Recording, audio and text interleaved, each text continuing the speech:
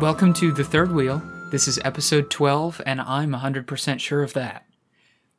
Today we are going to finish up the second book of The Wheel of Time, The Great Hunt. I almost said The Shadow Rising. We all read all these chapters, right? I did read these chapters, yes. Great. The two people talking are... Bion, the first-time reader who does read them. And... Jesse, a second kind of time reader, and I also read these chapters. Great. We all have so much in common. Like that we've read these chapters. I'm so proud of us. Look at what we've done. Look at how far we've come. Really, the struggles that we've all gone through together have brought us closer. Yeah, I feel like we've all converged in the same place to have some kind of climactic moment. Yeah, so while I was waiting for us all to converge, I was going through this really tough training with the Daemane. So, I mean, it's been horrible. Some of the things that they've made me do, I wanted like a hot drink because it was cold, but they didn't have the kind of tea that I wanted, so I had to have caffeinated, and then I was up for a few extra hours at night. Oh, it's like a war crime. Yeah, they made me walk up a hill that was just a little bit steeper than was comfortable, so I was kind of like out of breath at the top. That was really tough. Yeah, I know, Bion, you've been doing some of the training. Have they made you do anything that horrible? I had to listen to your joke. That is tough. I know. We'll get to... The Daemane training is hard, don't get me wrong. I just think it's funny that, like, divorced from context, she's like, I had to carry this bracelet 3 feet. Well, it's pretty bad. Yeah, that's why context matters.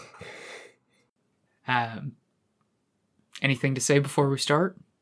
Bion, you might have some initial impressions?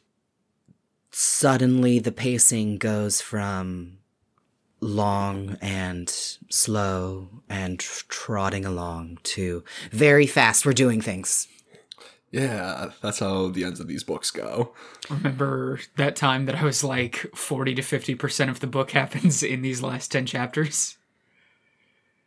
So it's a lot happens, and the passage of time, not much time passes, or it feels like no time passes. It feels like every just next second is something else is happening. I mean, yeah. I think these last chapters, except for like at the very end where there's like a few days time skip, happen within like an hour. Yeah, well, yeah, like even from the start to I think like chapter 48 is like 12 hours, and that's counting the time where they're traveling. So like there's just nothing in this.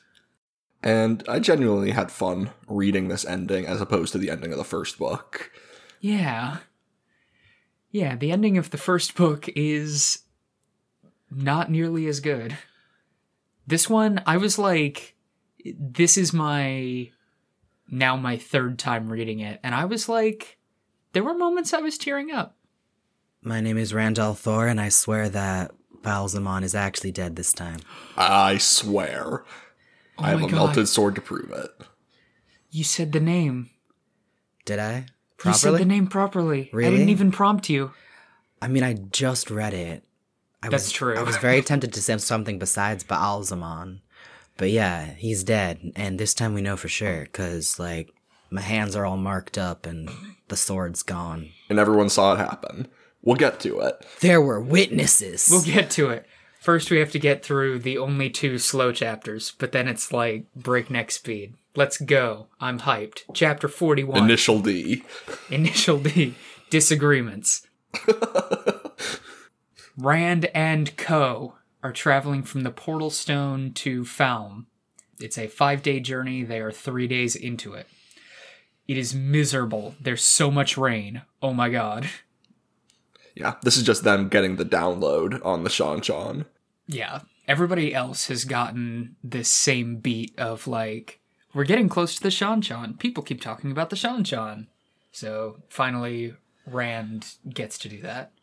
Well, they didn't know that they were going to be interacting with the Seanchan until literally this chapter, so... Yeah.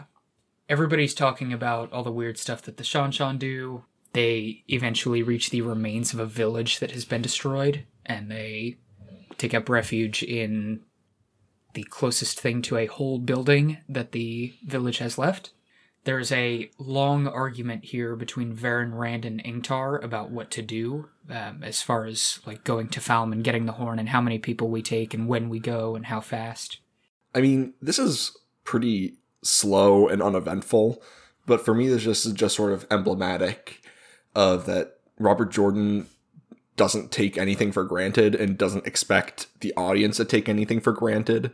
Technically, it wouldn't make that much sense for all of the Borderlanders to go straight to Falm after getting out of the Portal Stone. But as a reader, if they had just done that, I could have rolled with it and accepted it.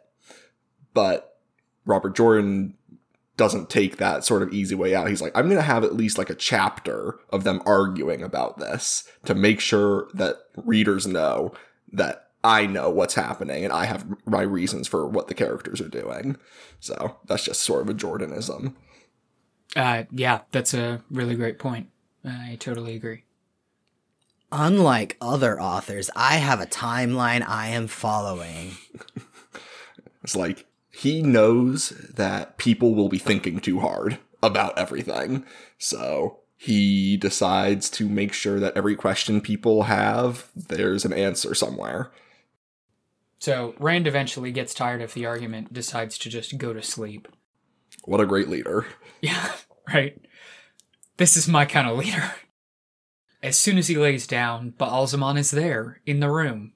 He picks up the dragon banner, and there's some dialogue back and forth about this being the true final battle. I don't know if you've heard how Rand will break, and his only salvation is to follow Ba'alzamon. Rand... I've heard that the Wheel of Time will be broken. What would lead you to believe that? I don't know. I feel like the Wheel of Time will be broken in the world. It will be remade in the image of the Shadow. And that the wheel itself holds you prisoner to your fate. But the Dark One can set you free. It's totally possible. I guess we'll find out how that goes for him.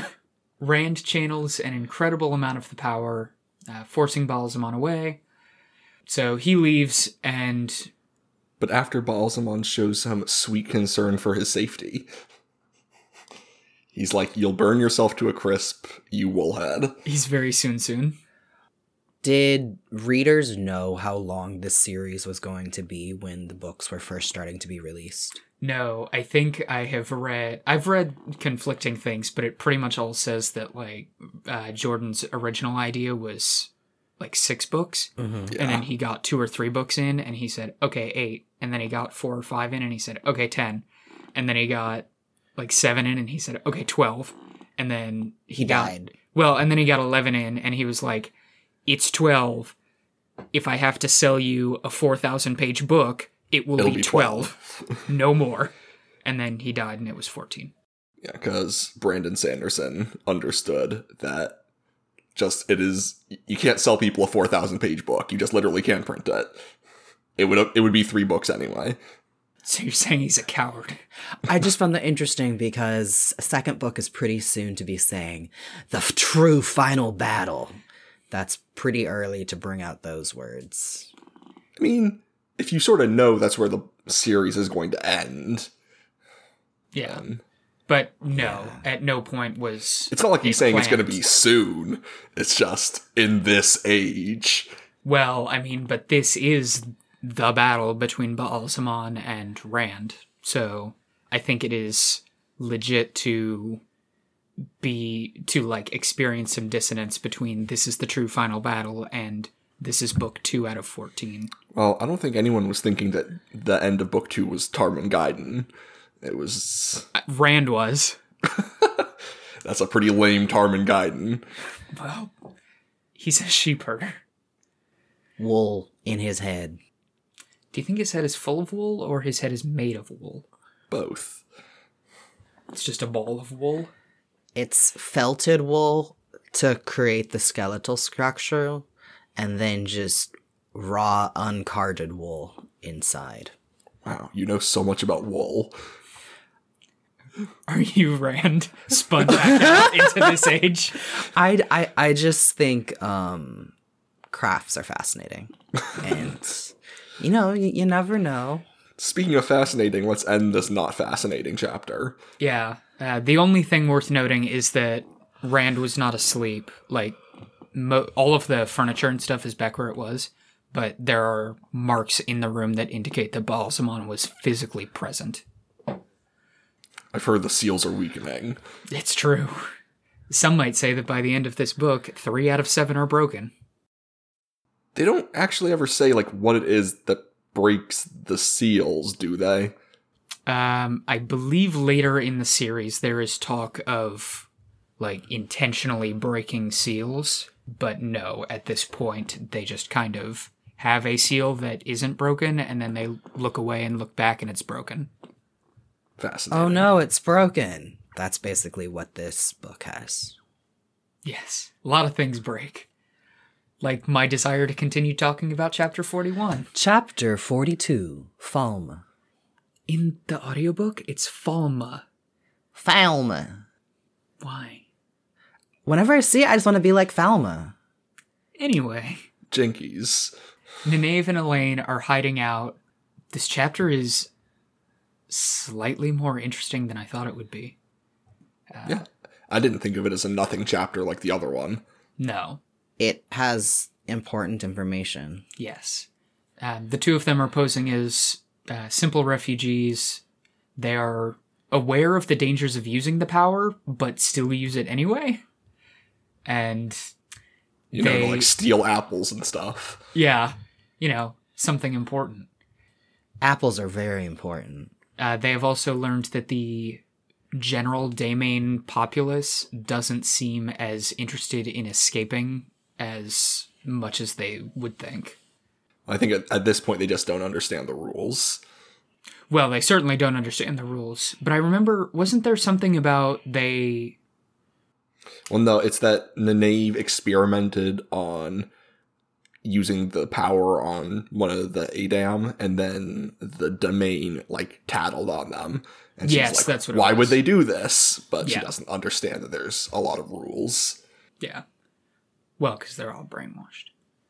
So Nynaeve is working on the plan, like you said, and they're just kind of hanging around. We're just kind of establishing that these two are still actively working towards this goal.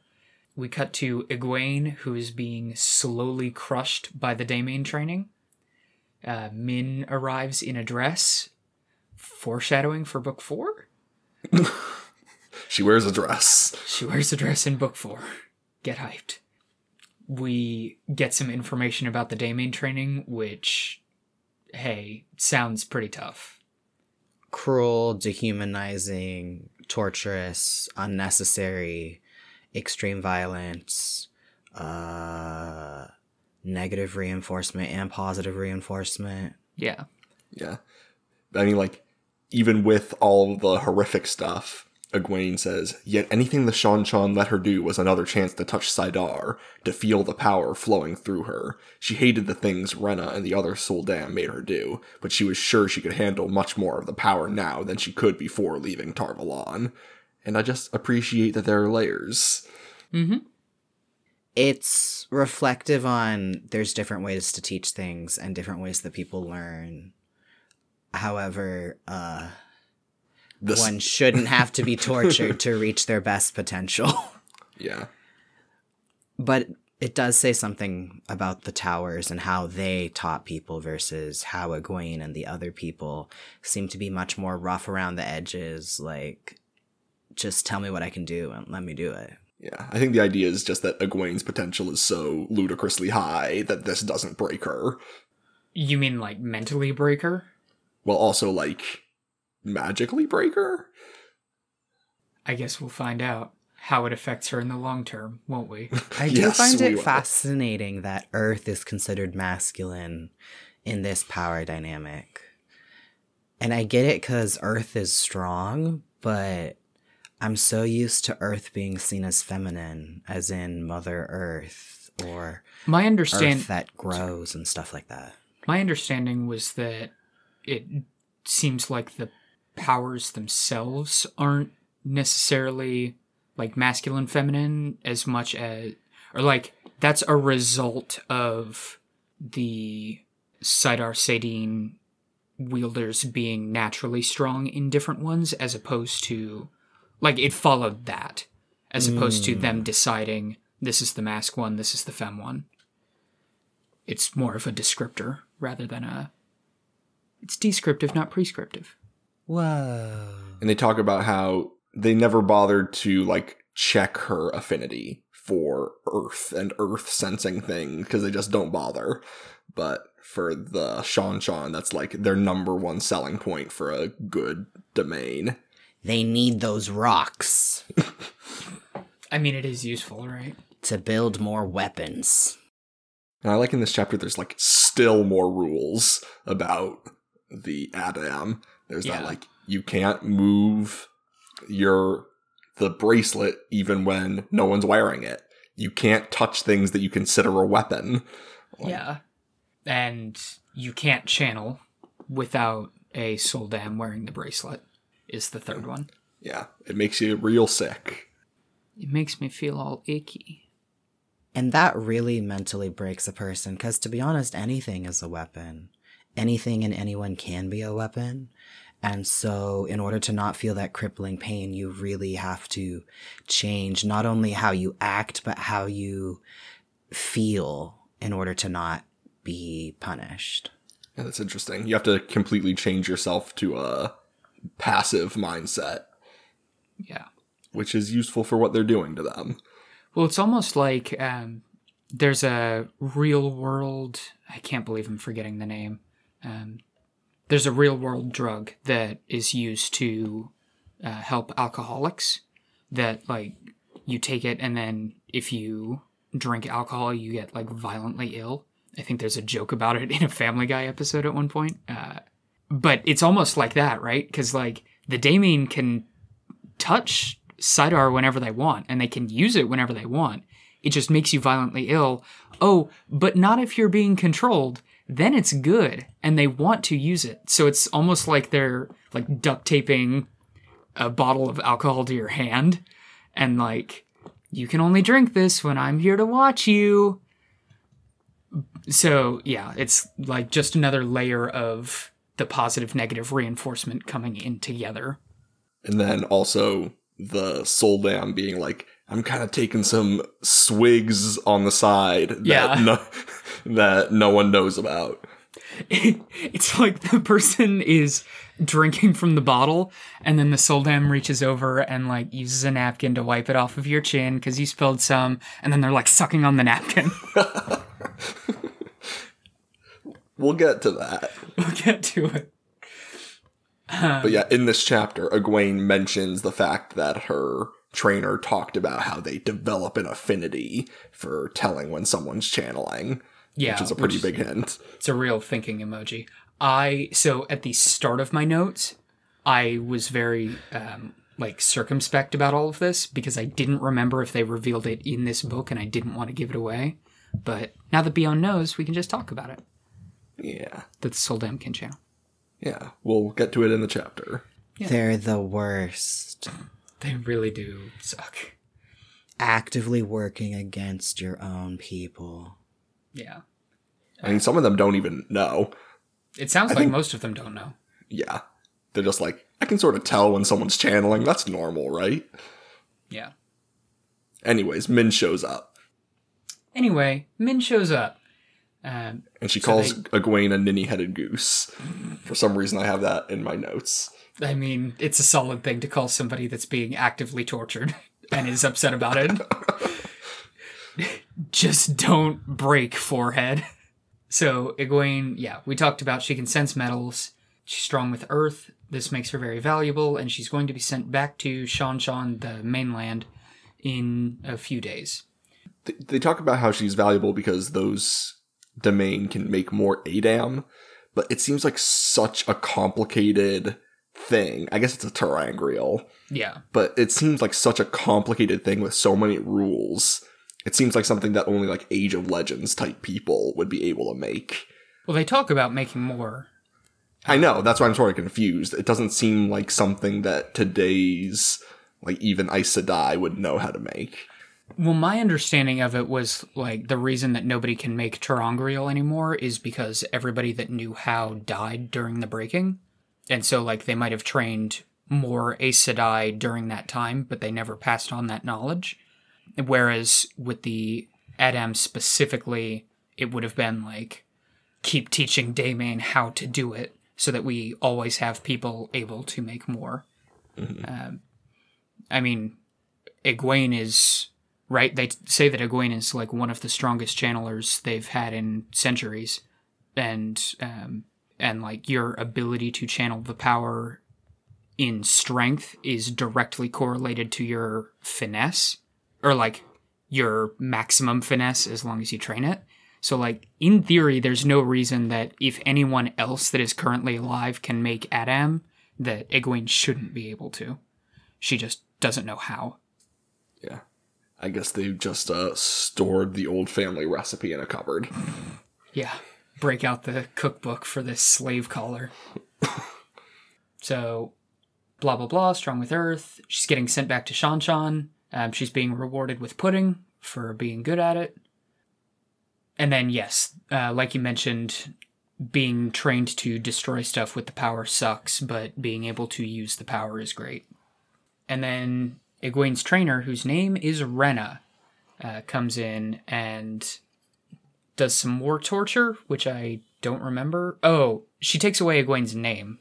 Yeah. Names are Tuli. Yes. Thanks, Tuli. And then sends Min out of the room, and it's all pretty bad. It's bad stuff. I think why the renaming is more significant too, not just because of taking away her name and giving another one, is but that's the name of a pet that Rena had. So not only is it dehumanization, it's like literal dehumanization. Yeah. It's like levels. You're a cat now. How does it feel? Meow for me. Whoa. Can we get an optional cat ear attachment for this Adam? I mean, the Adam could be in whatever shape you wanted. Let's not go there. There's so much. Let's not flicker to this alternate reality where the Adam is cat ears. I think I've seen this post on Wetlander Humor. No, it's just there's so much potential for power abuse, and it already is. It just continues. It gets worse. It's already abuse. It's just, it's just good old fashioned labor abuse. It's not the sexual abuse. Yeah. We can cut that. That's really awful. Well, at least it doesn't go there. At least. Yeah. Although, you both still have a lot of series to get through, so never say never. Do we have... Is it gonna be a character development? Is someone gonna have to deal with sexual whatever? No. Okay. Because I really hate that, especially with female characters being like, your womanhood. Let's have some harassment. Look at this development. I don't like that. No. We don't need that. At least as far as I've seen, I haven't seen any of that. Good. If there is, I'm forgetting it. Yeah. I'm about to finish book 4, by the way. I'm like 20 pages away from the end of book 4. Good job. Yeah. So we move on from that to chapter 43, A Plan, which... Bail Domon do have a plan. Yes. I have as one huge bullet point. So, Min, leaving the Daemon house, runs into Nynaeve and Elaine outside.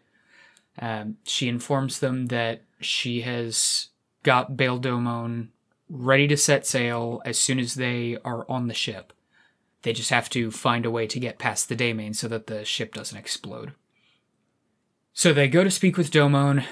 He agrees to leave once they're all there because, hey, he'll have 3 channelers on board, so they should be able to stop the Daemon long enough for him to get out.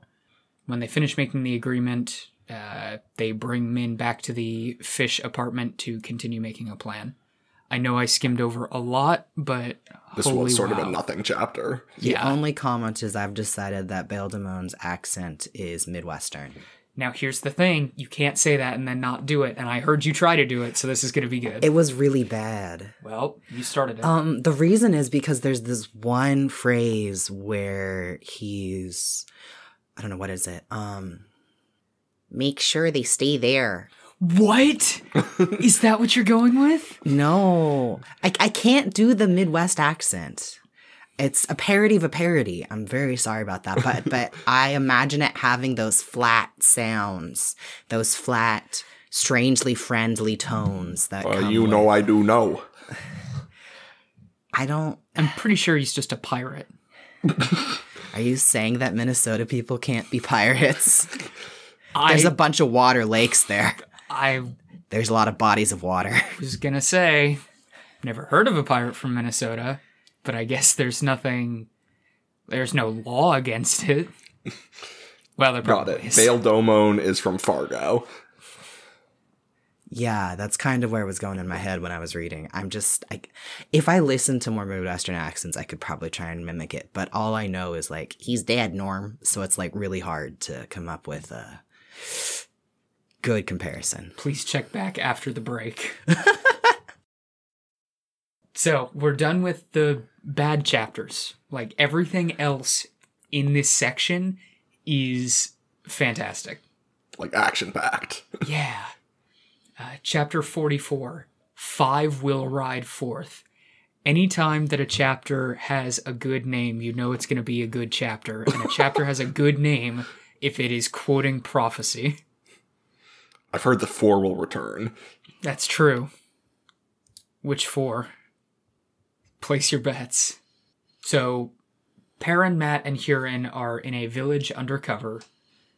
They're scouting out what they can about the local situation when they come across some white cloaks. Huron says that he can smell that Fane was in the village when the Seanchan came and killed all the leadership. And before they get noticed by the white cloaks, they decide to leave and head back to the main group. We cut to Bornhold, who notices the group leaving, including Perrin. I recognize those shoulders. Yeah. Those big, strong shoulders. Who wouldn't? Recognizes the shoulders, and then later on remembers that it was Perrin. He decides to file that one away to do something about it later. And he decides to set a dead man switch for blowing up the white cloaks. Yeah. For now, the plan is to continue towards Falm, drive back the Seanchan and the Aes Sedai that fight beside them. Yeah. God, it's one of the things that's so great that you love to hate about this series is that, like, there's just so much miscommunication and misinformation. It's like willful ignorance of what Aes Sedai actually are. Yeah. But it also makes sense. Yeah, Because like, yeah. they're bigots. Well, and that's the only thing that Aes Sedai means to them. So, yeah. Tar Valon witches are no longer content with manipulating events from the shadows. Thinking emoji.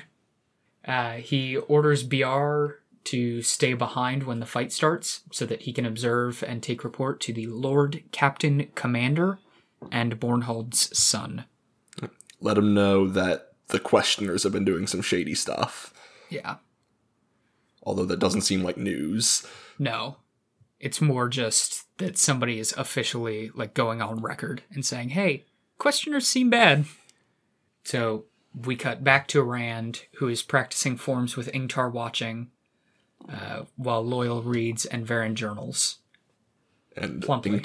Ingtar gives some very not foreshadowing sword form advice. Yeah. You're leaving yourself open. Which form leaves you open, Bion? Heron. Right? Heron waiting in the rushes or something. Heron and water.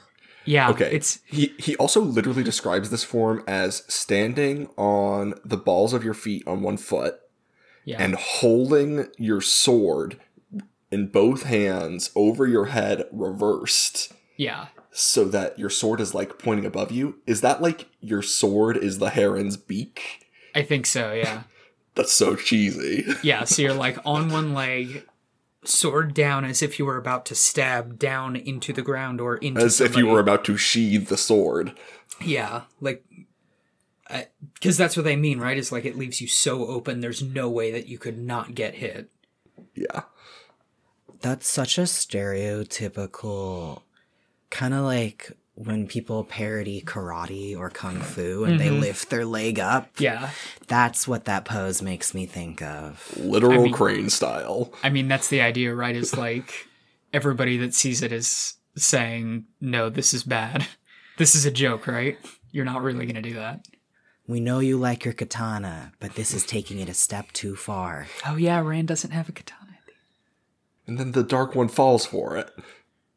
Yeah, Balsamon gets got. Anyway, we'll get to that. I'm excited. Perrin, Mat, and Huron come back, and they report that they have found Fane, along with a few hundred white cloaks. Which chapter is it where Nynaeve thinks she sees Fane, but then dismisses it because it can't be him, of course? It might be the next one. Okay.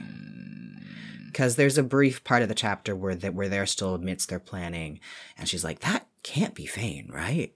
And then moves to dismiss it because there's much more pressing matters. It might have been one of the previous chapters. Yeah, it was just like a very short note. Yeah, she just sees somebody and she's like, is that Fane? Nah. It's where Waldo accepts it's the malingering Padan Fane. Yes, he is malingering. So Varen insists that they need to make a plan for who's going to Falme. Who's going to ride forth? Yes, which 5 are going to ride forth. A small group will be better. It has to include Huron so that they can find Fane. Mat has to find the dagger. Yes, Rand has to go because he's here for Mat. Ingtar has to go because he's the commander, and Perrin chimes in, and he's the third Tavaran, so it's fine. Yeah, then everyone else speaks up, and then Varen's like, nope, gotta follow this prophecy. Yeah, 5 will ride forth. So they're finishing up the planning, and during this, Varen is like drawing a 5-spoked wheel, and during this discussion, the wheel gets partially broken, so now there's only 4 spokes. And Rand's like, that seems bad. That's spooky. It's some spooky stuff. So that brings us to chapter 45, Blade Master. This is the longest chapter in this section. Let's do it. Nynaeve, Elaine, and Min are waiting early in the morning near a Suldam Daemon pair. As soon as the coast is clear, everybody is either gone or at least the soldiers are gone from the street. They go and grab the...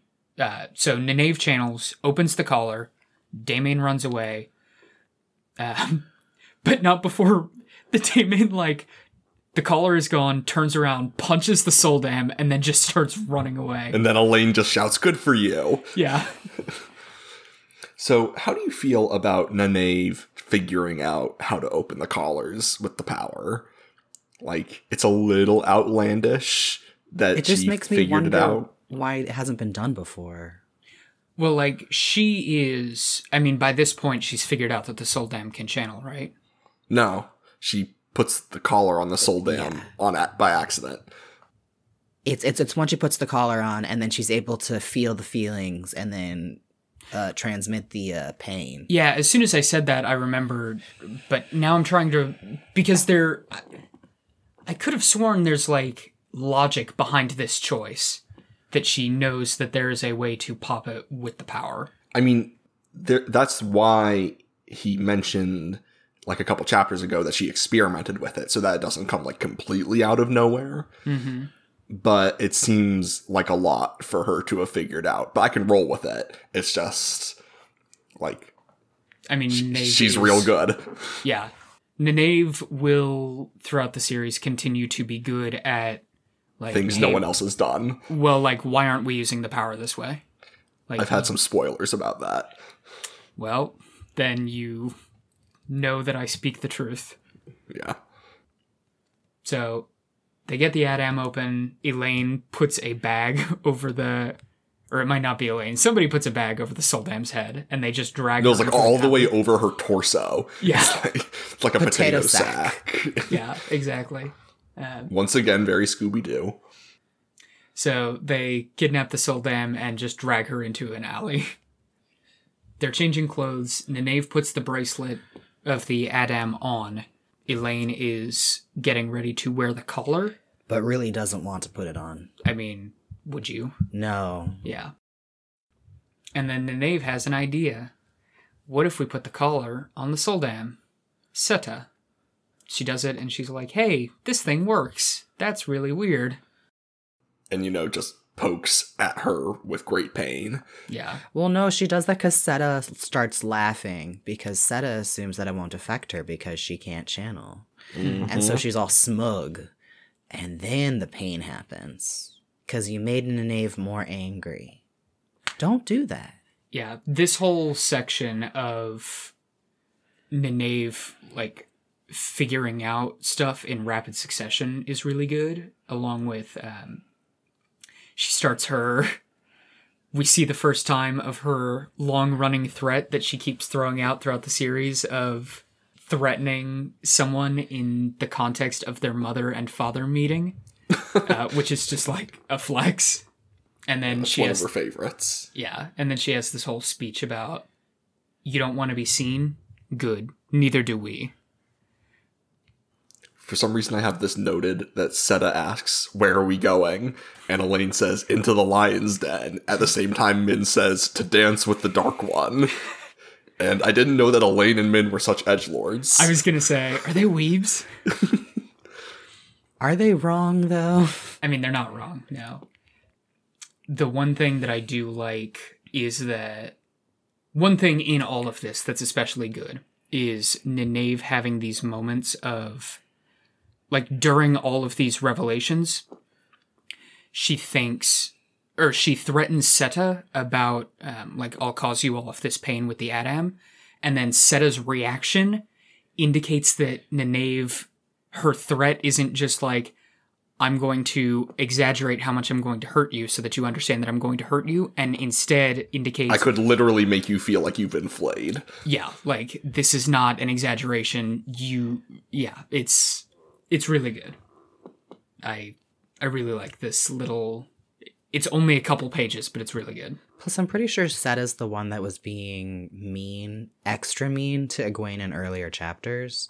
So it's just really interesting to see the dynamic of when she gets collared and she realizes how bad things are once she's not the tormentor. Mm-hmm. And she's the tormentee. Yeah. Yeah. So, after that, now that they have her collared and they're ready to go, we cut to the Rand band who have just entered Falme. They leave their horses in an alley, which I guess makes sense because people don't commit crimes when the Seanchan are around.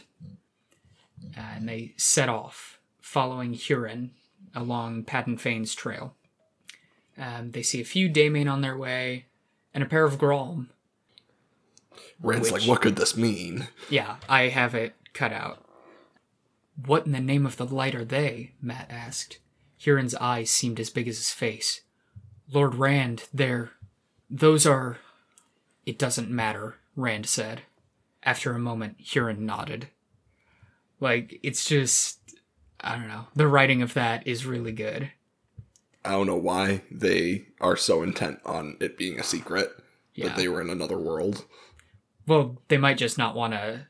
I think Rand explained that they were in another world, but I don't know that they gave such a good description of the Grolm that Mat was able to intuit what they were. Yeah. They just seem sketchy about it. Yeah. I think it's more that Rand is trying to say, Hurin, don't be scared. We're going to be good. We're not here to fight Grolm. In and out. 20 minutes. So, Mat and Hurin agree that the dagger and Fane are probably in the same place, and they find this one building that they're next to that's seems to sort of be like a lord's manor in Falme. And Mat's like, my spidey sense is tingling. Yeah, my dagger sense. Gotta cut somebody with a dagger. Ingtar insists that they have to go in. Since the horn's in there, gotta get the horn. But there's 40 guards out front, so they decide to go around the back where there's one guard. They all go back there. Ingtar jumps over the wall and kills the guard. Everybody else follows. They're sneaking through the garden on their tippy toes. Everybody gets fully armed, and they're sneaking through the building, not running into anybody. Ingtar is like deteriorating in his ability to think of anything except getting the horn. Gotta find the horn. Yeah. Horn! There's a part where he... because they figure that the horn and the dagger are in the same room, and so he tells Matt, now, find it. Find the horn for me. Yeah, not suspicious language at all. No. Let he who sounds the horn think not of glory.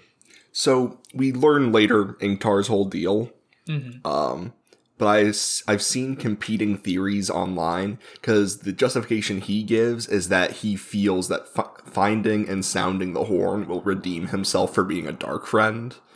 But other people seem to think that the Dark One planted a compulsion in him to want to find the horn, the same way that Thane has a compulsion. So I'm not sure which one I believe or prefer. I kind of prefer the first one, the one from the text. The one where he's trying to personal integrity his way through it? Yeah, redeem himself.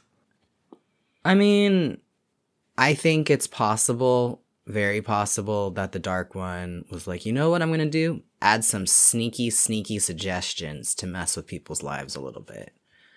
But at the same time, Ingtar has done things that are respectful of other people, like burying the two people, even if they were Dark Friends, and things like that.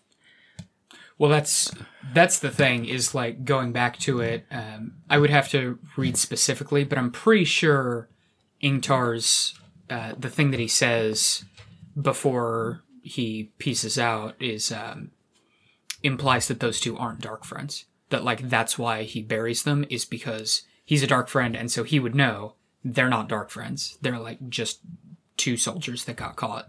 I thought it was either that, or maybe that either they are Dark Friends, but he's the only one that feels like it needs to be possible for Dark Friends to be redeemed. So he also...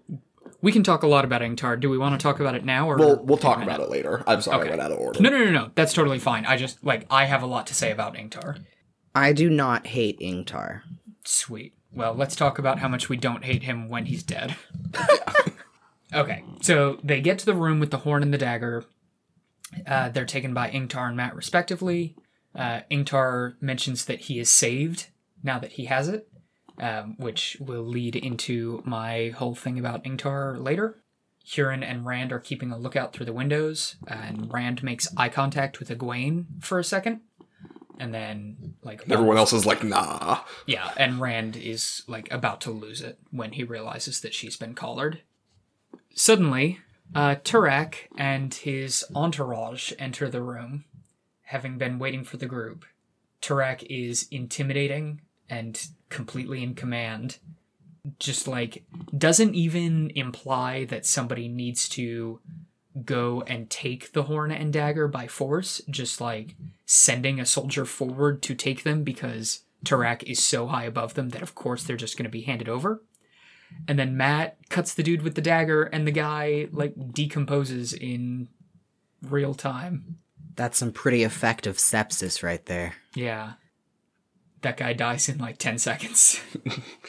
Yeah. So now Rand's the last one who hasn't killed a human being. Don't worry, we're only one bullet point away. So everybody starts fighting. Ingtar leads everybody that isn't Rand to fight the soldiers, leaving only Turak and Rand to square off.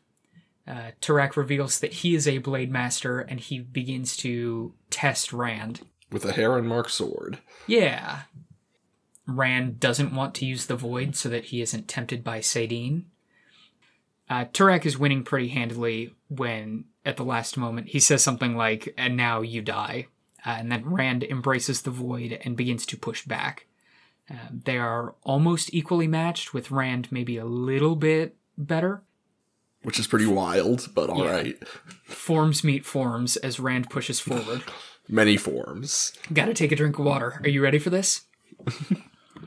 The swallow takes flight, meets parting the silk. Moon on the water meets the wood grouse dances.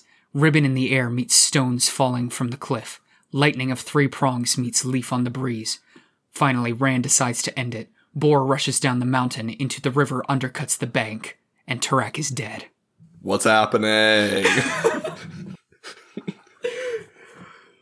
I think that's the worst one in the series. I don't think it's ever that many in that shortest span of time. Bjorn? I can see why you liked this. Me? Yeah. Why? This seems very middle school. Oh, I don't know what you're saying. You have no idea what I'm saying. No. This seems like somebody who has a snake tattoo would enjoy.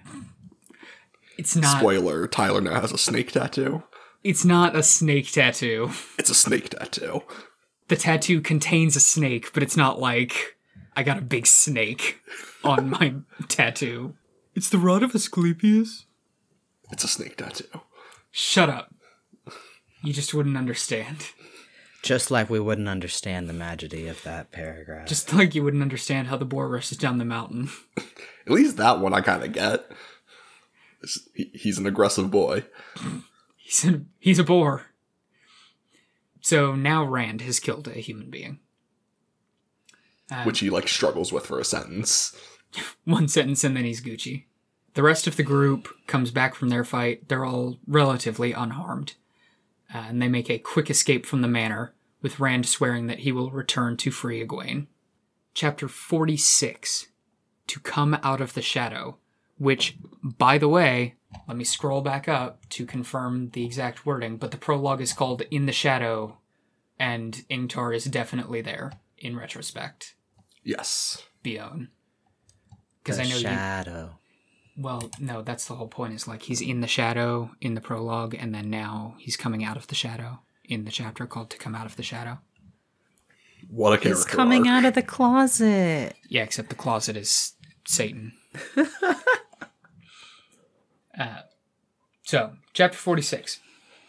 Nynaeve, Seta, and Elaine enter the Damane building. Min is already there, and she is kind of surreptitiously leading them to Egwene.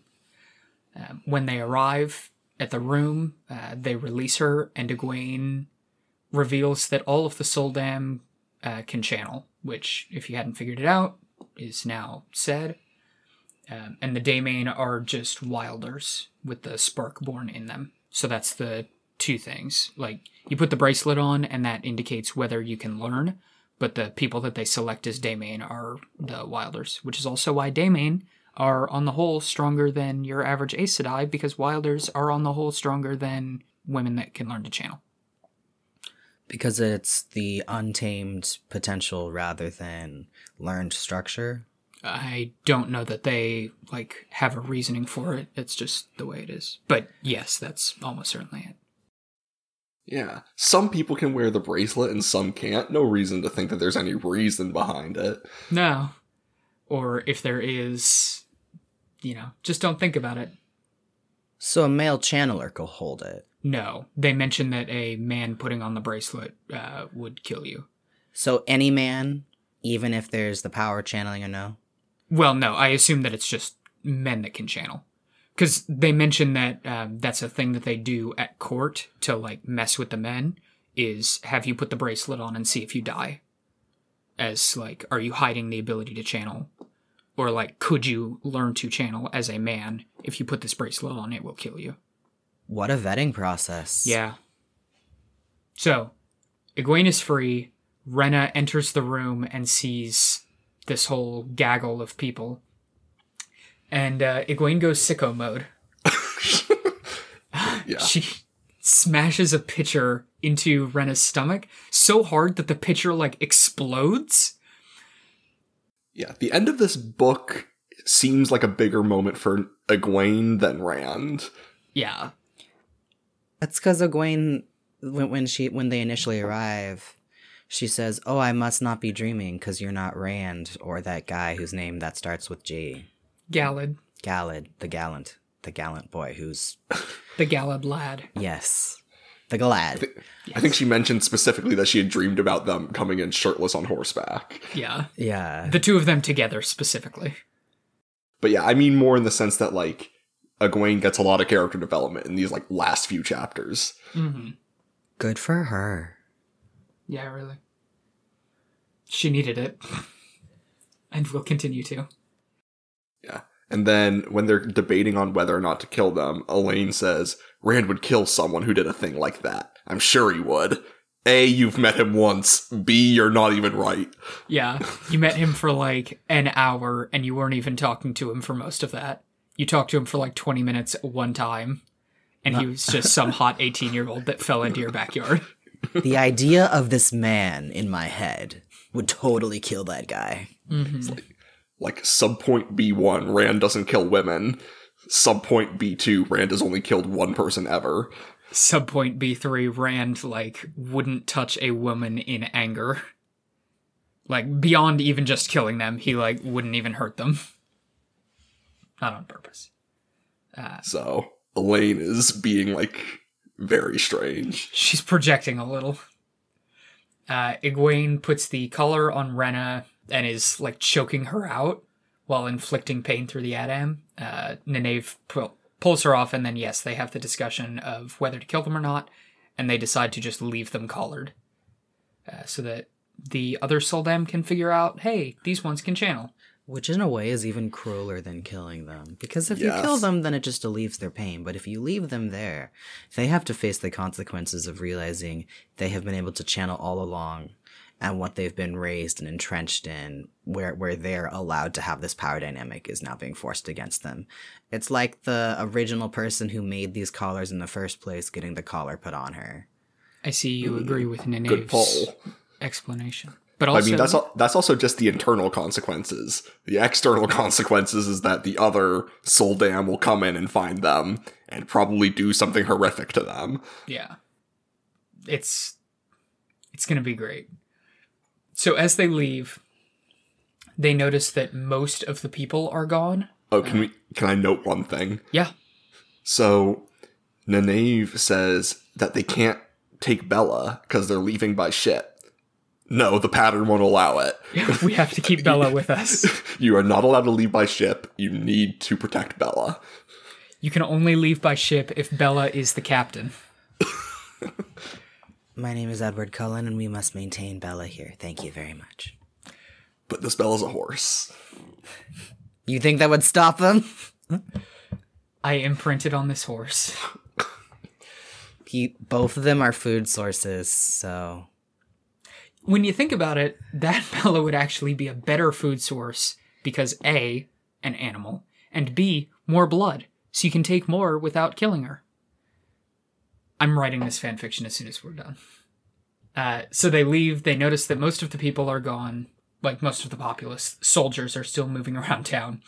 Egwene, prompted by literally nothing. I will not go back. Yeah. I'll die first. Let me show them what they've taught me. Yeah. Oh god, oh fuck. And Nynaeve is like, nobody's taking you back. We're fine. And Egwene's like, no, I gotta kill them though. With a roar like thunder, the street under the first ranks of Shan erupted, dirt and cobblestones and armored men thrown aside like spray from a fountain. Still glowing, Egwene spun to stare up the street, and the thunderous roar was repeated. Egwene goes sicko mode again. Also, iconic. That's what happens. No, but really, though, it's good. It is pretty wild that she's like... Yeah. That this is her reaction, but it's also pretty fun. Yeah, Egwene is very upset, and everybody else that's there is like, no, stop. I might have been getting delirious in my notes. I made a joke in here about, it's not important. What is important is that everybody's like, Egwene, please. Stop. This is the definition of unnecessary. I won't go back to that collar. I won't. Yeah. So, some nearby Daemon attack with fireballs, and so now Egwene and Nynaeve are engaged in this battle with the Daemon, using fire and lightning to try and stop each other. I mean, admittedly, though, Egwene's the only one that actually went through this torture, where she was made to feel like she was boiling alive and things like that. Yeah. So yeah, she's definitely traumatized. So it's understandable why she might respond in this way to the concept of being pushed back into that now that she's had the freedom to touch magic again. I totally agree. My only point in all of this is that nobody is pushing her back when she starts. Like, she literally just steps out into the street, sees a bunch of soldiers, and is like, I'm not going back. I mean, that's literally triggered. That's true. It logically tracks. It's just very over the top and Yeah. like And also, fun to read. yeah, I think they're wearing Soldam dresses, so they also probably could have just walked right past and been perfectly fine. Like, that's my only point in all of this. It makes sense, and her reaction is fine, but there was an option that involved less murder. Yeah, I think right now her body count is officially the highest of the 5 main characters. Oh, absolutely. Egwene gets things done. Her body count is probably higher than the rest of them put together.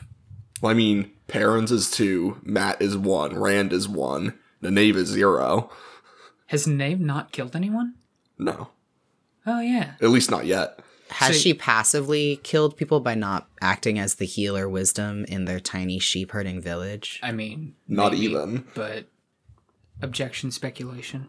Yeah. But, like, Egwene has probably killed, like, tens of people just in Yeah. this one chapter. Easily double digits. I mean, they talk about the ranks of soldiers being like 20. So, and the soldiers don't seem like the type that wouldn't charge. So if there's 2 ranks of them, she's killed at least 40 people. So how about those Aes Sedai oaths, huh? Yeah, good thing she hasn't sworn those yet. Except in last defense of her life. Is it something she's interpreting as last defense of her life? No, she or- hasn't sworn them yet because Yeah. she's not an Aes Sedai. Okay. No, But- I was making a comment about, like, is this the last defense of your life? But when it comes down to it, is it the magic itself that determines that? Is it the individual? It's- It is the... So, just like the weapon and the lying, it is your interpretation of what is the last defense of your life. Because, like, the oath is all internal. Okay, because then There's- even if she had sworn, the way she's reacting seems like it is in defense. It's a very desperate Yes. Yeah, that's true. fear, trauma. It's real. Yeah, that's fair. Yeah. So this fight is going on, and I love this little cut. We just go to Domon for a second, because he's on his ship, like on the outside of the city, and so he's just suddenly there's fire and lightning everywhere, like everything is just exploding, and it sounds really metal, and he's like, this I seems do bad. be leaving. Yeah. Yar, I do be leaving. You hear? We cut to Bornhold, who is waiting between a pair of hills near the town. He sends Biar away in preparation of the fight, and it begins. Tell my son how I die. Yeah. He says the Legion will advance at a walk. This is how... Not that there's no other way, but I really like this build up to the climax of this book being like, we have had all of these threads, no pun intended, that have been slowly coming together, and now even in this moment, like, you know, the horn is in play, there are White Cloaks, there are Shan-Chan, Egwene is going sicko mode, Rand and Ba'alzamon are about to have this fight. Like, you know that all of these things are about to happen, and cutting back and forth between, in the same way that, guess what, I'm going to reference Worm, in the same way that in Worm, when, like, you cut away from the main character and you see them from an outside perspective, it just heightens the tension. Like, in the same way, cutting away and seeing all of the threads about to come back together is, like, really good at building, the tension is about to pop off. It's pretty standard, this is the climax Yeah. writing technique, but it's effective. I had fun. Yeah. I mean, something, I don't know enough about, like, 80s fantasy, but this might be a Seinfeld Isn't Funny, where, like, it's standard, but also Jordan did it in, like, 91, 92. So, was it standard then? It's just really good. Especially the Legion will advance as a walk is a really good way to start off the climax to a fight of, like, Then they're gonna trot. yeah. So the next part, I have a few bullet points, but it's all great. This is the part we're going to talk about for a bit. There's also a little bit, I think you're about to talk about Ingtar, right? There's also a part where Rand is thinking about Egwene. He says, there was an odd feeling in his head, as if pieces of his life were in danger. Egwene was one piece, one thread of the cord that made his life, but there were others, and he could feel them threatened. So this is like one of the few times we like explicitly hear Rand thinking about how Tavaran he is. Mm-hmm. It's like, I've tangled up all of these people in my Tavaran-ness, and I can literally feel it when they are like under threat. Yeah. My Nakama. Yeah. You were thinking of that because you heard the term One Piece, didn't you? We all know you're trash. He also says, like, he could tell that if they died, he wouldn't have the life that he's supposed to have. Like, just based on the pattern. Yeah, also, we'll talk about it at the end of the series. So, mark it in your calendar. Yeah, mark it in your calendar for 14 months from now. Let's talk about Ingtar right now. So, Ingtar reveals that not only has he always wanted the horn, he's the one that let the archer into Faldara, a small, almost like gray man that you just couldn't even notice, even if you were looking at him. And also, he's been a dark friend the whole time. Good stuff. Bum, bum, bum. Not out of evil, but just because he thought it was the only way to save his people. Please go back and note the part like 20 chapters ago where everybody is just riding and Ingtar suddenly starts talking about how humanity is being pushed back and there's no hope. Let me finish the bullet point and then I'll get into it. So in his last moments, not that he's about to die, but like they're all in the alleyway and him and Rand are talking. So in his last moments before he goes, he wishes for redemption and hopes that dying to allow Rand and the Horn to escape can give him that. He like sets up this moment that's about to happen by saying, one man could hold 50 here. So, Ingtar, I think that it is boring if the answer is that the Dark One compelled him and not that like the only thing that he wants is to save Shinar.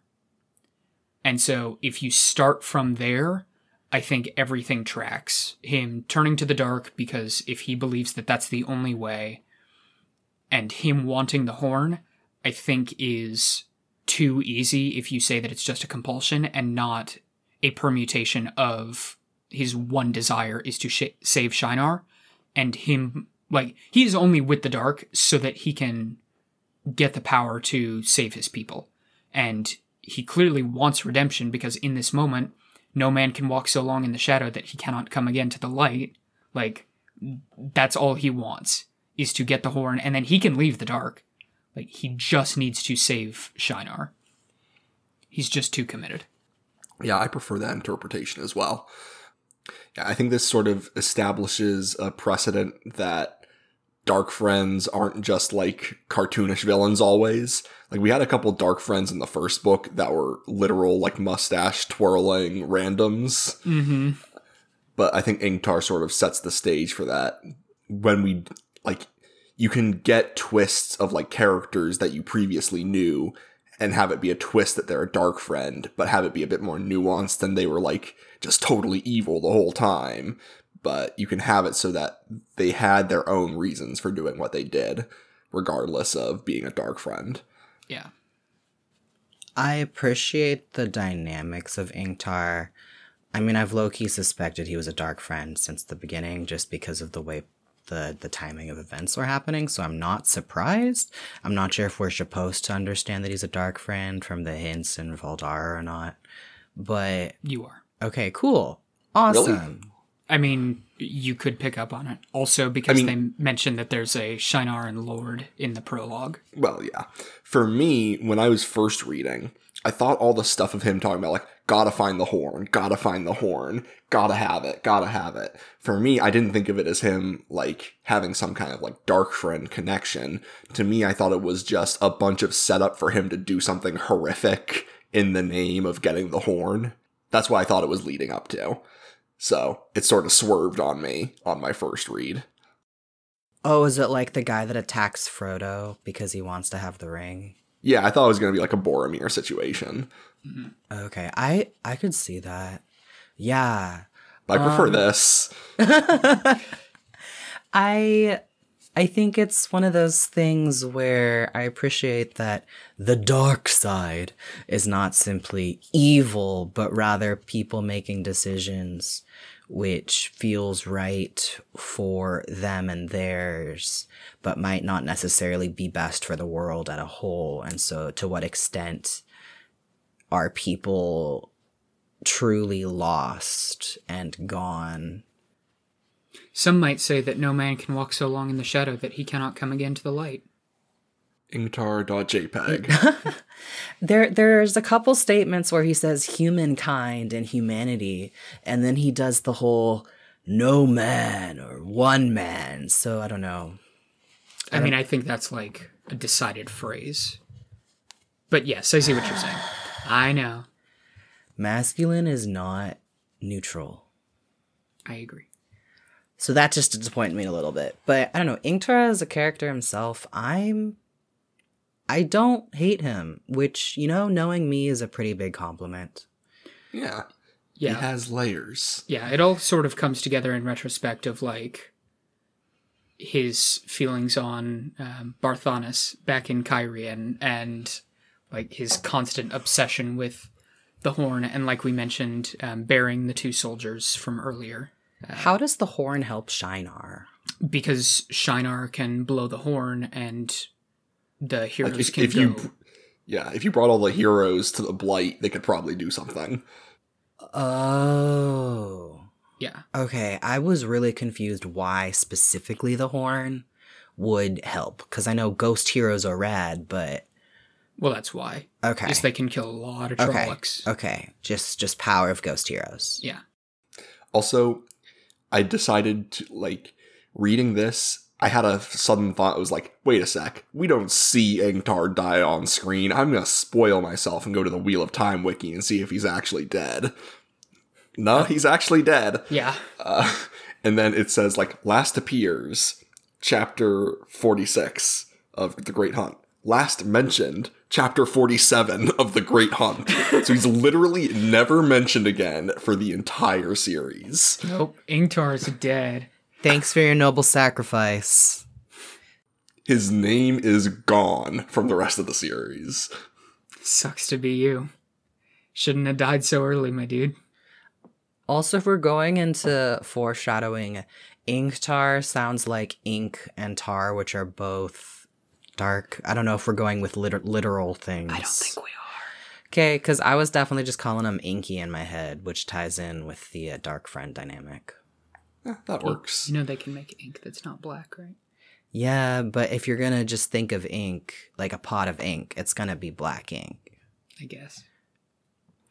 So when Ingtar decides that he's going to hold off the hordes, Rand says, I know, Ingtar.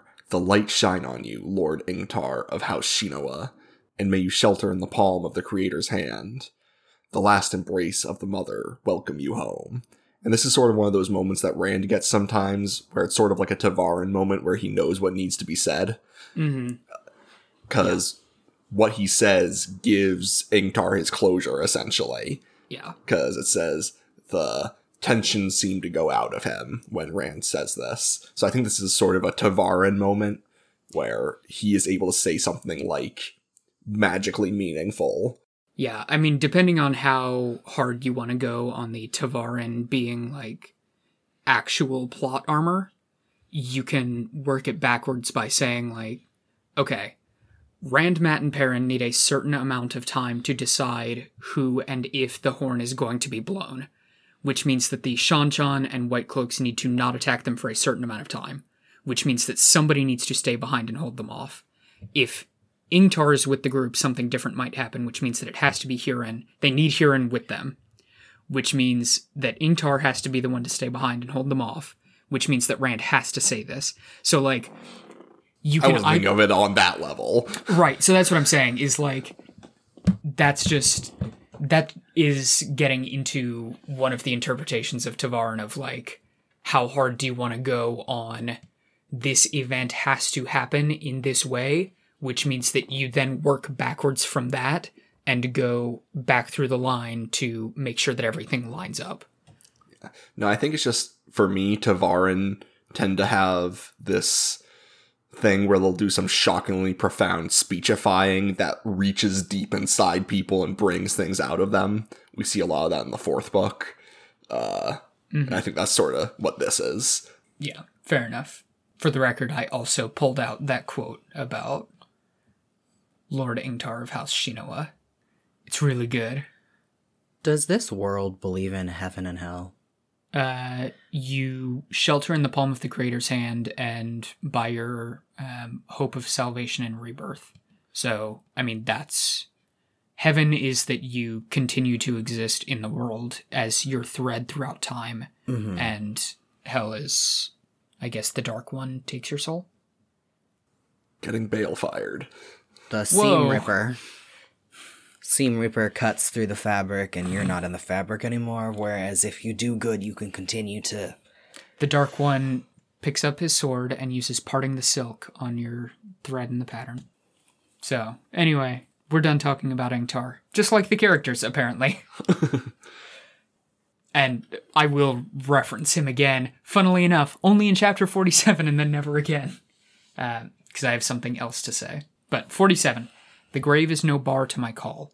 Before is this the one where you were talking about turning the page, seeing the chapter title in the picture, and having it be an oh shit moment? Yeah, exactly. This was the moment where, because I didn't remember that this was here. I mean, obviously I remembered that that this battle happened and that they blow the horn, but I didn't remember that there was a chapter called this. And so, yeah, I wasn't expecting the horn to be blown when I read this the first time. I thought that was a pretty decidedly Tarman Gaiden thing. Oh, well, yeah, I know that, like, on reread, I was waiting, because this is the main moment of this second book. It just definitely does seem like a Matt move to be like, well... We'll get there. Well, everybody else agrees, so it's not just him. Rand and Huron rejoin Matt and Perrin, and Huron's like, hey, where's Ingtar? And Rand's like, don't even worry about it. Don't mention him again. This is the last chapter. He's a dark friend, but also my friend. Yeah. Maybe the real dark friends were the friends we made along the way. So they all argue for a moment about what to do now. Rand wants to go... Matt knows what to do. Yeah. Matt has an idea. Rand wants to go back to Falm to get Egwene, but Matt doesn't have any time to not go to Varen to get healed with the dagger. While they argue, thousands of Shan-Shan's soldiers, Daemane, Grom, and other monstrous creatures at their command take to the battlefield. And then on the other side, there's 1,000 White Cloaks about to begin their charge. The threads converge. Yes. Luckily, the grave is no bar to my call. So everybody is, like, they have kind of stopped arguing while they're looking around, and then everybody realizes that they are all looking at the horn. And Matt says, there's nothing saying it can't be used before the last battle, just that it has to be there. And he blows the horn. The absolute mad lad. He blows the horn and it resonates with all of creation and summons a thick fog. Bjorn, did you have any reaction to it being Matt that blows the horn instead of Rand? What a horny boy. No, honestly, I was like, really? All right then. This seems like a decision you'd make. Because Jesse and I made comments earlier about Matt being the one to blow the horn as a joke, and you were like, no, it's going to be Rand. Yeah. I also clipped something from earlier where you made a joke about Matt being the one to blow the horn. That would be a disaster. I mean, he is a disaster child. He is. But you need someone to do it, and Rand already has enough pressure being his own self. Now Matt can have some pressure beyond. I went to the darkness and all I got was this really awful dagger.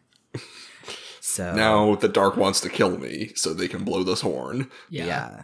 He's added a new level to the one brain cell decision maker. His one brain cell resonates with the blowing of the horn. All of creation is now aware. Yeah. I mean, when I first read this book, I was shook that it was Matt that blew the horn. I was not expecting it at all. I guess I'm not really emotionally invested per se. In Matt? In I think they mean in these books. Like, it's cool, but at the same time, there was a bunch of Rand saturated things. And so if we're going to balance it out between the boys, I mean, Perrin obviously needs some more screen time, but he gets you are lots going to in enjoy the next book. Yeah. I just want to see Perrin interacting with more wolves, you know? The next book is probably like 40% Perrin, right? It's like 40% Perrin, 30% Matt, 25% Egwene, 5% Rand. It's not even 5% Rand. Yeah. It's what, 3% you said? Yeah. It's primarily Perrin. Okay. Yeah. Perrin gets to be a protagonist, the story. Yeah. I don't know. It seems like Matt's the one that doesn't like tense situations, and so he's more impulsive and just gonna do the thing. And the way he logic through things is, well, I mean, he didn't give me the dagger, I took it. Well, it didn't say that you can't use it beforehand, you just have to have it. So it's definitely within his lines of decision making upon facing a situation that he's not necessarily prepared for. He'll just kind of make that impulse decision and, for better or for worse, live with the consequences. Yeah. It's definitely in character. It's just definitely a choice for this series. Yeah. Matt blows the horn. We cut to Bornhold for just a moment after the horn is blown, as he is charging toward, or he ends this by charging towards the Shan-Shan. He, like, hears the peal of the horn, and He's like, Aes Sedai trickery. yeah, well, like, the horn makes him, he, like, can't decide whether he wants to laugh or cry. And then the fog is the Aes Sedai trickery. And I assume you have pulled out whatever he tells them to do. It's not charge, it's trot. Well, right? no. Yeah, at first he's like, the Legion will advance at a trot. Which, to me, is just silly. Now prance for me. Prance. Essentially. Anyways, but then they charge. Yeah. So we go back to Rand, and the heroes arrive. The capital H heroes. Yes, capital H. I have capitalized it in my notes. Birgitta Silverbow, Gaidal Kane, and Arthur Hawkwing are some of the more prominent ones. And as Rand is looking at them, he is also, like, getting the names that they have used back into eternity, some of which match up more with names from our time, so they're a little easier. Do all heroes, once dying, become shades in the horn? Yes. Well, isn't it that they're Tavaran? I mean, yeah, so the idea is, like, people that do extraordinary things, like, extraordinary enough to make an imprint in reality for all eternity, their thread gets picked up by the horn, and now you exist as a shade bound to the horn. So they don't get reborn? They They get do. reborn. You can only be summoned by the horn if you are not currently alive. So, like, they get spun out over and over again, but also while they're dead, they can be summoned by the horn. They get more into the mechanics of it in book 4 and 5. Yeah, this isn't something that they expect the reader to know right now. It's just sort of something that gets brought up later. I'm just envisioning it like a gacha game where it's like, sucks for you. Arthur Hawkwing has been reincarnated. You get a 2-star hero. Arthur Hawkwing's like a 5-star. Yeah, seriously. Like these other ones we've barely even heard of before now. But No. like Arthur Hawkwing we hear about like every 20 pages. Yeah. And they each refer to Rand as Luz Theron Telamon. And they speak to him as if he was an old friend. I don't have the exact quote pulled out, but this bit about Rand saying, like, hey, I have a friend named Egwene. She's down there past the army. I have to go get her. And they all laugh at him. Yeah, they're like, you always did pick women that gave you trouble, Lews Therin. He's like, stop calling me that. Yeah. Like, on the one hand, stop calling me that, but on the other, I am just absolutely in love with all of these characters showing up and being like, that's our Lews. Also, Arthur Hawkwing gives Huron a pat on the shoulder. Yep. And says that perhaps you will find yourself among us one day. Yeah, I have a lot to say about that exact moment. Really? Yeah. To me, it's just Huron being cute. No, I don't know. We'll get to it in a second. We'll go linearly and then we'll loop back. Sure. So Arthur Hawkwing, after he agrees to charge, which, by the way, they're all very affable about, like, yeah, let's go kill some Shan. I mean, isn't the idea that they do whatever the Hornblower would want them to do? Yeah, and I guess Matt wants to go grab Egwene. He asks for a banner for them to ride under, and Rand's like, I just so happen. Fine. Pulls out the banner. I think there's one sentence in here where Matt's like, oh my god, he actually has it. And Perrin goes and cuts down a tree to act as the stick to hold the banner. And then a magical wind starts to blow just to make the banner flap. Gotta have that aesthetic going. It's true, that happens. Tavarin. Huron resolves to fight beside the group. And yeah, so this is where it comes back around. So Rand says, hey, Huron, this isn't really... I mean, I know this is above your pay grade. You should just hang back. And Huron says, begging your pardon, Lord Rand, but I don't think I'll wait here. I've come this far, and I think I'll go the rest of the way. As he, pulls out his sword, which I think is what causes Hawkwing to be like, you might become a hero one day. It's just, these moments are so... good. I'm going to make another worm comparison during the course of this monologue, but these moments of Ingtar revealing that he's a dark friend and everything making sense in retrospect, and us being able to go back through and say he's just he's so committed to his country that it basically drove him insane. And then Huron having this moment. Huron's some random nobody from a town across the world, and he bows and scrapes to Lord Rand, and Lord Rand, it's your right to scream at me and hit me if that's what you think. And then in this moment he says, no, I'm gonna stand here and fight. It's these moments of these characters rising, the minor characters, because the big characters of course have this, Rand is Jesus, basically reborn into the world. And Matt and Perrin are extremely strong Tavarin as well.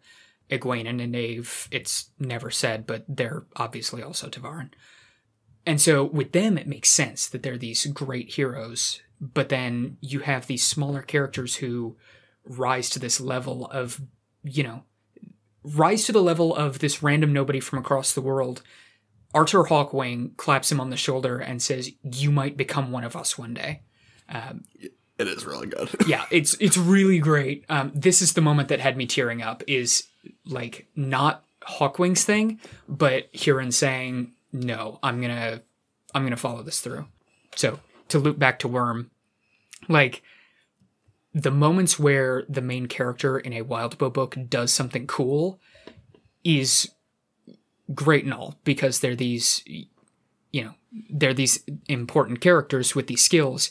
But then, you have the interludes where these minor characters that are just a one-off do something heroic, and those are often the best chapters. And so I know that I'm bringing Worm into it for no reason. My point in this is I am likening it to another book that the three of us all know is very good. I'm trying to use it as a touchstone. No, it's effective use of secondary characters. Yes. Highly effective. Yeah. And Huron, by the way, in this, is willing to fight and then immediately gets off of his horse. So it's not even that he's like actually elevated to this heroic level. Like he is still Huron, but it's, I don't know. This is the moment. These are the moments that make me like totally into these books, or these little like secondary characters doing something great. There's a lot of this as the story goes on, and especially, I know, again, I made the joke that see you in a year, but like in the last book, there's like an incredible amount in all of the books, but yeah, I really like it. Yeah, I get what you're saying. It was affecting to me as well. For some reason, I really like Huron. Beyond looks totally checked out. I'm just very tired. And I'm not denying that this wasn't cool. I just don't particularly care about that character. Understand. All right, let's finish this. Yes. Which, coincidentally, is exactly what Huron says. Lord Rand, let's finish this. The ghost wind makes the banner ripple. So as Rand charges and Mat is blowing the horn again, he, like, the fog envelops him, and when it releases, he is in a boss arena with Balsamon. Yeah, they had to fade out the environment so they could keep the frame rate high for this fight. So Balsamon is mostly healed. Like he's got some light scarring, but he just looks like a middle-aged man, except that his eyes and mouth are still fire. Rand gets knocked off of his horse, but he sort of is just still standing. Stuff starts to get a little abstract in this fight. Get a little interpretive dance. Yeah. Yeah, so they fight in this world of fog, and they're going back and forth, both with the taunting and with the fighting, and Rand slowly gains awareness that like his fight with Balsamon is mirroring the hero's fight with the Shanshan. As I said, interpretive dance. Yeah. Finally, Rand takes the position for Heron waiting in the rushes and is ready to sheath the sword against Balsamon's fire staff. Balsamon tries once more to tempt him, and Rand laughs. He says, "I will never serve you, father of lies. In 1,000 lives, I never have. I know that. I'm sure of it. Come, it is time to die." And then he sheaths the sword. They trade blows, and he falls into unconsciousness. There's a little note where Rand takes heart in the fact that the Dark One thinks that he blew the horn, not Mat. Yes. Yeah, so he's like not... That was interesting. Yeah, so he's not actually all-knowing of what's going on. Yeah, or maybe in the pattern before, whoever Rand was would have blown the horn. Mm-hmm. Things are different this time. I don't know if you've heard, but old things are becoming new again. Everything is changing. This will be the final battle. Yeah, there's a lot to talk about later in the series with this, like, knowing the 1,000 lives I never have. But we'll get to that. So chapter 48, the first... Time for sitcom misunderstandings. Yeah, the first claiming. Get it? Because Min's gonna... Stake or claim. Yeah. So Min makes her way through Falme as the battle is finishing up. So this is presumably a few hours later. One Shanshan ship remains. It's trying to leave, and then Birgitte appears for a moment and fires a single silver arrow, setting the ship ablaze. Birgitte's really cool. Yes. Thanks. I just imagine her wearing a very stereotypical Viking outfit. I think they mentioned that she's wearing, like, pants and boots and this, like, sick jacket. And she's got a big braid going over her shoulder. She's all silvery. She is. So Min is searching for something and eventually finds Rand unconscious underneath a tree. A second heron has been branded into his other palm. Twice the heron to name him true. And a cauterized wound sits in his side. Circular, like some sort of stick or staff went through him. She drags him to a nearby house and then gets into bed with him. He's so cold. Just to provide him warmth. Egwene finds them and cautions against Min being with him. But Min's like, no, I'm going to do it though. You passed. It's mine now. The quote is, Egwene says, Min, you do know you cannot marry. He isn't safe for any of us men. Speak for yourself, Min said. She pulled Rand's face against her breast. It's like Elaine said, you tossed him aside for the White Tower. What should you care if I pick him up? And for me, this is just, God, this is so weird. Yeah. This doesn't feel like Min at all. Why are you hareming her? Hope you don't want to read the rest of the series. If you I really hate that. It doesn't happen much, I promise. Like, non-monogamy, okay. One dude and a bunch of girls, not okay. Then aren't you excited to watch the TV series with me, where it will hopefully be rewritten? Why? Because that's not okay for Amazon to promote? No, just because it gets, like, We'll see. We'll see how it all gets put together. We'll talk off air. I really don't want to watch it. Oh, you're just saying that. Because it's Amazon. We talked about this. Anyway, Min is thinking to her, after Egwene leaves, to try and go find Nynaeve. Min thinks to herself about what she likes in men and how that isn't Rand, but she likes him anyway. Thinking emoji. When suddenly a woman appears. The most beautiful woman in the world. She has long black hair and all of her stuff is silver and she's got a lot of moons and star imagery going on. Who's that? Who's that, Bion? She says it. She says her name. Yeah, but I want you to say it. Oh, God. Lanfear? Yeah, but also Selene. Get it? The Moon Lady is named Moon after the moon because she's a lady, because womb. Well, we'll get into why she's named that. I guess this scene is technically the reveal that Selene is Lanfear if you hadn't put it together already. Yeah. So. She says, Ishamael thinks he controls events, but it's really her that does so. Yes, she's Lanfear. She asks Min to take care of Rand until she comes back for him, which is interesting. You could say she had the first claim. And then finally, we cut to BR leaving the remains of the battlefield to share the news that Bornhald is dead. He must tell the Lord Captain Commander what he saw above Falm. And that dark friends betrayed them. Dark friends like that Perrin of the Two Rivers. Did somebody say Perrin Ibera, a dark friend of the Two Rivers? Chapter 49, What Was Meant to Be. Rand wakes up and is full of questions. Most of the named characters are gone, but Min is still there with him. Also, Moraine has arrived. Rand laments that he has the second Heron because twice the Heron to name him true. Moraine denies sending Varen to them, and then she reveals what happened. The battle between Rand and Ba'alzamon took place in the sky over Falm, and it was in full view of everyone. Like a big old projector screen. Yes. Pictures of the event are already being distributed with hundreds or thousands already in existence. We also He's a meme. Yeah.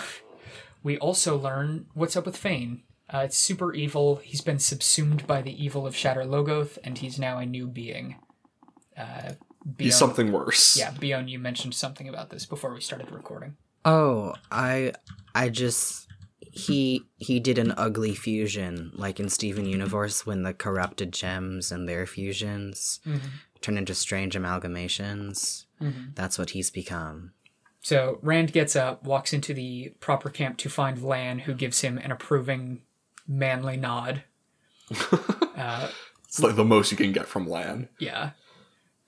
Loyal and Perrin are also there, and then the rest of the Shienaran soldiers are waiting for him. Rand insists that the Dark One is dead. Yeah. Second time's the charm, boys. The soldiers swear fealty, and Rand feels angst. Please enjoy the rest of the series. Gross. Massima particularly gets all my lordy, which is surprising. Yeah, the good news is that most of the angst that isn't interesting to see is in the next book, and also he is only in 3% of the next book. So we're good. So chapter 50, After. The tales spread in 100 permutations of bordermen and the heroes of the Horn fighting monsters and the Dark One himself at Falm. But they all have the Dragon Reborn riding into battle to lead them with his banner held high. It's pretty sick. The banner, though. Check out this banner. Moraine's like, this is why you had this. Moraine doesn't know anything. Like, she says it may help you. Like, all she was hoping was that it might work out. Which, good stuff, Moraine. So ends book 2, which I enjoyed much more than the first one. Yes. And thankfully, Can you at least say that much beyond, like, the second compared to the first? The second book is better than the first book. Bare minimum. I gotcha. The series continues to get better for at least 2 more books. I would say more than that. I mean, I kind of just want to see Egwene and Nynaeve going more feral. Please be excited for book 3, where they have their own adventure, where they kind of go feral. Cool. That's just all I really wanted, okay? Well, They're the Wonder Squad. Who needs, like, boy angst when you could just have, like, angry women blowing things up? sure hope you like Nynaeve. Anyway, yeah, that was that book. That's a good book. I like it. I like the ending. Yeah, that's fair. I think books 3 and 4 are like actually good throughout. 3 maybe a little less. 4 definitely. 4 has like 2 bad chapters and everything else is great. Yeah, 3 has issues, but is generally good. Yeah. Is there biological essentialism? Well, yes. No? Wait. Does it Like not more than before. Oh, okay. It just continues the trend. Yeah. I mean, What there's just makes it worse? It's not that it's worse. I still think it's better than the second book. It's just there are some pacing issues in the third book. That's true. But it also has... Yeah, there's some good stuff. Dance with me. We'll get to it. Please be excited for 6 weeks from now. So that wraps up book 2. So I think the plan is that we're still going to take the week off between books, but by the time that this episode gets posted, because it's Thanksgiving here, we will have already taken that week break. We're talking to you from the past. Yes, we're talking to you from past. the days of the future past. So the break has already happened. This episode will be posted. So next week, we are going to have another mini-sode. We'll see if we can wrangle Beyond into that one so that they can set the record straight. I'll partake so I can justify the fact that I have read many fantasy books. And then the week after, we will be into The Dragon Reborn. Sounds perfect. Sounds perfect. I'm hyped for that book. So yeah, I guess that's it. I really like these books. Oh, really? I am shocked. They are fun. They are fun. When I they're think that's the point. When they're good, they're good. I like having these conversations. I learn more with all of them. Sweet. Yeah. That was one thing I realized early on, is I feel like talking about Wheel of Time is often more fun than reading Wheel of Time. Oh, Yes! Yeah, absolutely. So, it's a good compromise. What kind of idiot would like reading? In this society? You want me to this read economy. in this economy? All right. All right. Jesse, where can people find us? people can find us on our Twitter at Wheel Reading. We love hearing from people that reach out to us on Twitter, as well as leaving any reviews on iTunes. It helps people find us, and we love hearing how people are interacting with the podcast. Also, if you have any friends that love the Wheel of Time or are just starting to read the Wheel of Time, let them know that you have a cool podcast you listen to, because we're mostly first-time reader friendly. So yeah, it barely contains any spoilers from me being too excited. It's mostly only spoilers of the specific chapters we mentioned, though. Anything else is at least kind of vague. Kind of vague. Also, I really thought you were going to pause after that. If you have friends. But yeah, well, cool. Thanks for listening. Thank you so much. It's another book down. We did it. This has been The Third Wheel. I'm Tyler. I'm Bjorn. And I'm Jesse. See you next time. Thank you.